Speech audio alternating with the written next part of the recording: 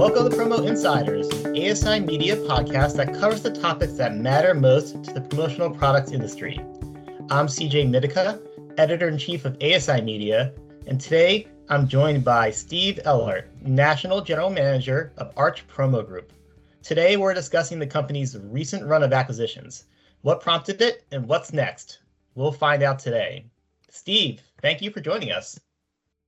Good morning, and thanks for having me. So, you guys have been very active with recent acquisitions, acquiring Stromberg and Drumline in the past couple months, and unveiling the Arch Promo name this year. So, for our listeners, for our viewers, I mean, what prompted this run of activity, and where did this Arch Promo Group idea come from? Well, it is our objective to grow market share within the promotional products industry, and we see that there's a lot of opportunity. We are owned by a holding company in St. Louis, and for that we have a team that is actively looking for opportunities. And quite honestly, at some point it's just a matter of you get a string of good luck and good opportunities fall into your lap. The last three, including ProRose. So in 2022, we had ProRose in Stamford, Connecticut, that was acquired in January. We had Drumline in Arkansas that was acquired in May. And then recently in July, we just had the acquisition of the Stromberg Umbrella Company up in New York. So it's just a matter of the opportunities have been there. The deals usually come together fairly quick, and it's just a matter of us being able to take advantage of the opportunities that are there. Certainly make sure it is a good fit on any of these acquisitions, not only for ourselves, but obviously, we keep the legacy of the family in mind as well. We don't want to acquire their company and immediately make changes. So, I mean, it's just been being able to find the right opportunities at the right time and jumping when they're there. So, where do you see Arch in the marketplace? You have all these different suppliers now, different product lines, different brands. So where do you see Arch fitting in for what distributors are looking for?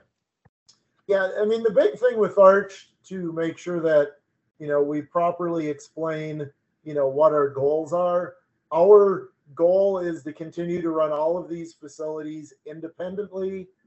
They have local decision makers that can quickly react to opportunities, to issues, and basically we're here kind of to oversee and be able to give them the tools needed to succeed.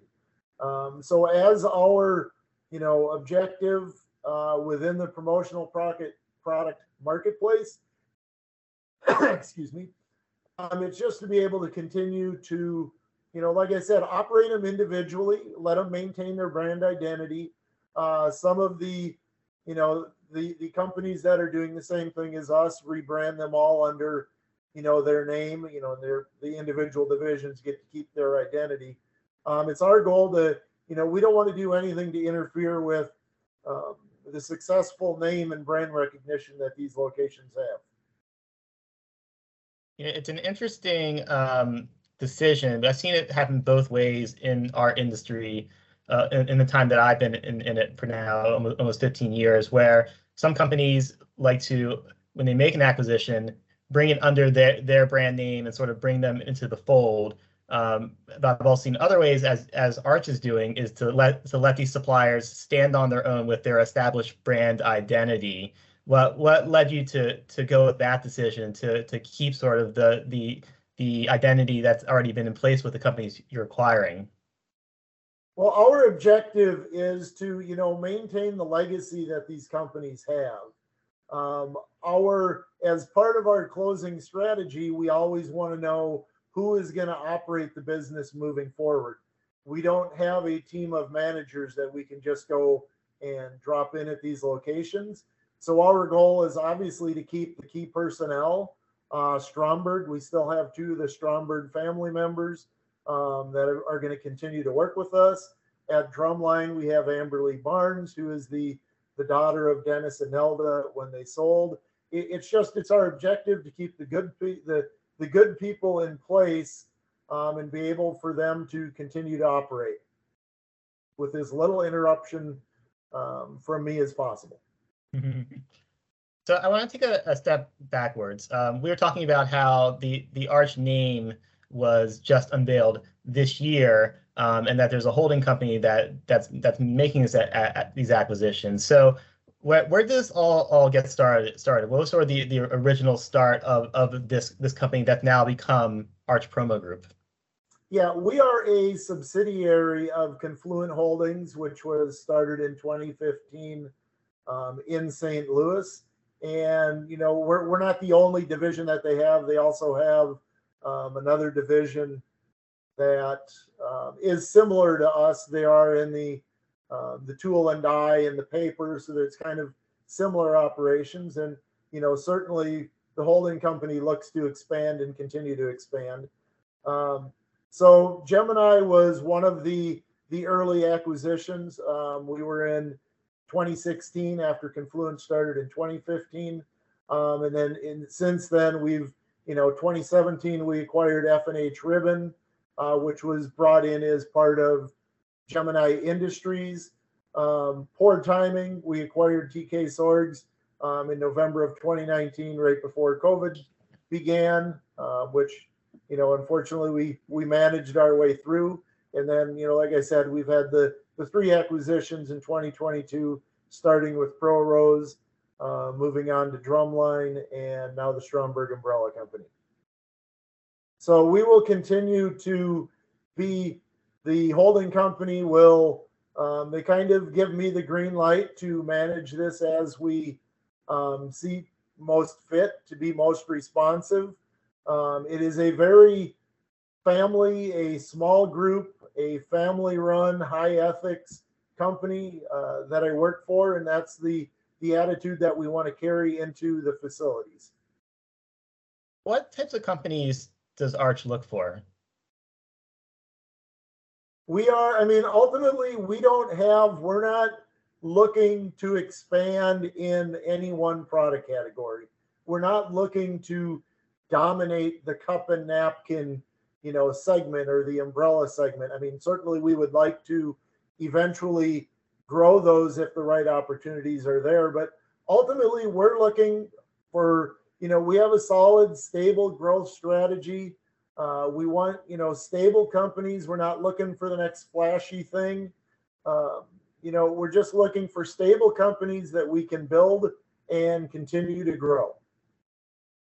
And conversely, what does Arch offer that is a compelling proposition for these established industry suppliers? The one thing that we have started is with many of these smaller, as we all know, it's a challenge to run a small business nowadays. From everything from inflation to staffing to supplier issues, all of these things are factoring in. And just having the network of other general managers that the locations can reach out to and look for guidance, as well as coming to our support as well. The big thing is when we actually had our first introductory, we don't really have a brand for it, but if you look at it, a family chat where we get all the general managers onto a call and they're able to openly communicate and ask, how are you handling your, staffing issues or vendor issues, and just having a sounding board for the general managers to be able to run ideas by the rest of the group is very rewarding for them. Not everybody has the greatest idea, and we all have ideas that we want to try and see how well they work. Well, now we have a group of facilities that if you want to try something new in marketing or try a new policy, you have other people who have already done it that can say, it worked well or it didn't work at all, and they can talk through it. And there's a real benefit of having that, that team environment where they can share ideas, and rather to recreate every new idea, they can ask the other guys what they're doing that works and what doesn't. At the end of the day, the facilities are responsible for growth, maintaining staffing, which is the big thing nowadays. Certainly we're here as we, acquire the smaller companies. We're now able to, offer them certain benefits and reward the longevity of the employees, and certainly help in recruiting as well. That you bring up something that's been a hot button issue, which is staffing, hiring. It's been a huge pain point for suppliers. We just released data from our State of the Industry report that shows us how difficult it's been. What has Arch been able to do to address that issue, to keep employees, to find good ones, so that they can, so that all your companies can help distributors? Yeah, I mean, like I said, the big thing that we've been able to bring, which has certainly helped in the recent acquisitions, is being now able to offer benefits in a more stable working environment for, employees. And that is becoming more and more important. In all honesty, more important than, being able to pay people a higher wage is being able to treat them with respect, know that they have an input to the success of the company, and being able to offer them everything from, health and medical insurance, and, proper vacations and 401ks and the benefits that people expect. And those are the types of things that are, helping us retain the employees that we have, and certainly recruit a higher quality of employee moving forward. Yeah, that's fantastic. Talking to distributors, the most common complaints we hear right now is that there's at least a lot of frustration with suppliers as it relates to inventory availability and supply chain, obviously, and reliability, and certainly as it ties into good customer service. What have you done as a company to address these issues and to be there for your distributor customers? Well, the important thing for us is to maintain an American-made product. Most of our products that we sell, we're bringing in raw inventory. We're not bringing in finished goods and just embellishing them. We certainly do a very small percentage of the business is imported products from overseas. We try to minimize that, but we also, the business that we do import, we go out of our way to make sure we have very good relationships with our suppliers. It's always advantageous when you're able to pay your vendors on time. You're going to get more responsive service. Obviously at the Drumline division, there's a huge shortage of paper available in the market, and being able to have good, solid relationships with our suppliers will always help in the long run. As I stated, we're proud to be American made on almost everything that we do. We've got facilities that are, operated as a union facility, which, certainly allows us to bring in more business as well. But the big thing is being able to, have the policies in place where you're managing your inventory. And when you have those issues where you can't get certain products, being able to offer an alternative to the distributors, being able to work with them. And, it's unfortunate when somebody wants a specific item if it's not available, but if it isn't available, what can we do for them to be able to offer options and openly communicate throughout the process so that they know. The worst thing we can ever do is tell a customer a job is going to ship, and then, a week after it was supposed to go, tell them, hey, by the way, our inventory never came in. We're no different than anybody else. None of us are perfect, but our goal certainly is to openly communicate any delays and do everything we can to get them, like I said, if they can't have exactly what they want, let's give something, very close or better at the same price when that's an option. I want to follow up on the Made in USA point.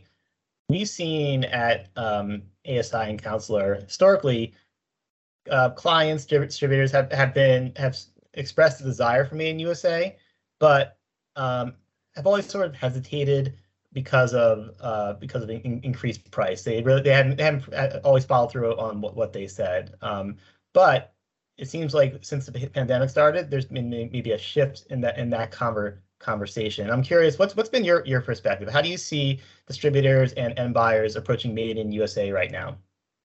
Well, I mean, obviously there's a push to get everything made in the USA, and a lot of that is probably predicated more on frustrations of, delays receiving inventory from overseas. We hear all the stories about the ports. You just hear, issues with that goes. Currently, I mean, availability of inventory it's actually starting to revert back a little bit from the standpoint people are more concerned about being able to get their product than what they are about, it's not always, required that it's made in the USA, but we will always continue to push that. That is certainly our objective. If we have an American option for a raw material that we need, we're going to go that direction. The counterpoint to that is as the import fees and, tariffs and just the simple cost of getting a container from overseas, as those rises have escalated, as the delays in shipments have increased, it's just becoming a much easier sales tool to say that, we're getting our products from the United States. We know the availability is there. We're not going to, have to wait 2 months for a container to come overseas.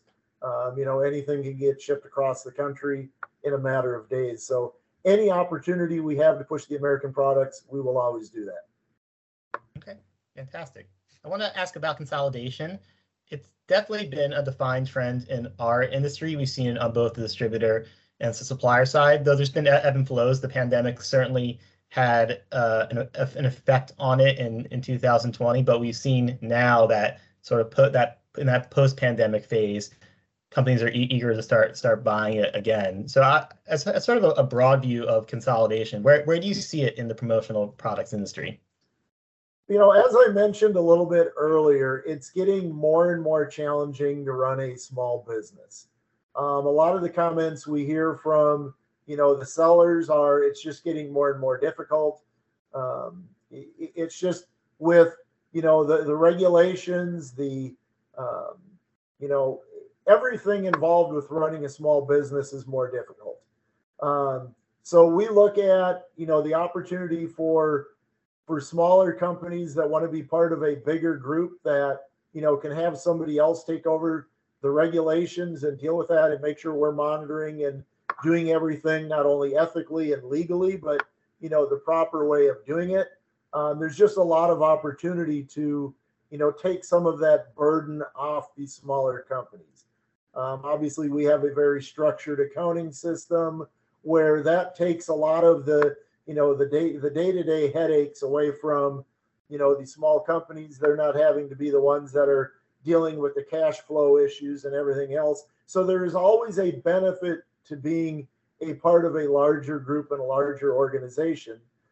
Even though we operate them individually, we do still bring a lot of advantages to them that certainly we can take a lot of the headaches of running the business. We can kind of make those go away and take care of some of those for them so that the individual locations can truly concentrate on doing what's in the best interest of the customers and their employees and, get back to the way these businesses all started. They all start with the goal of we want to be good at what we do.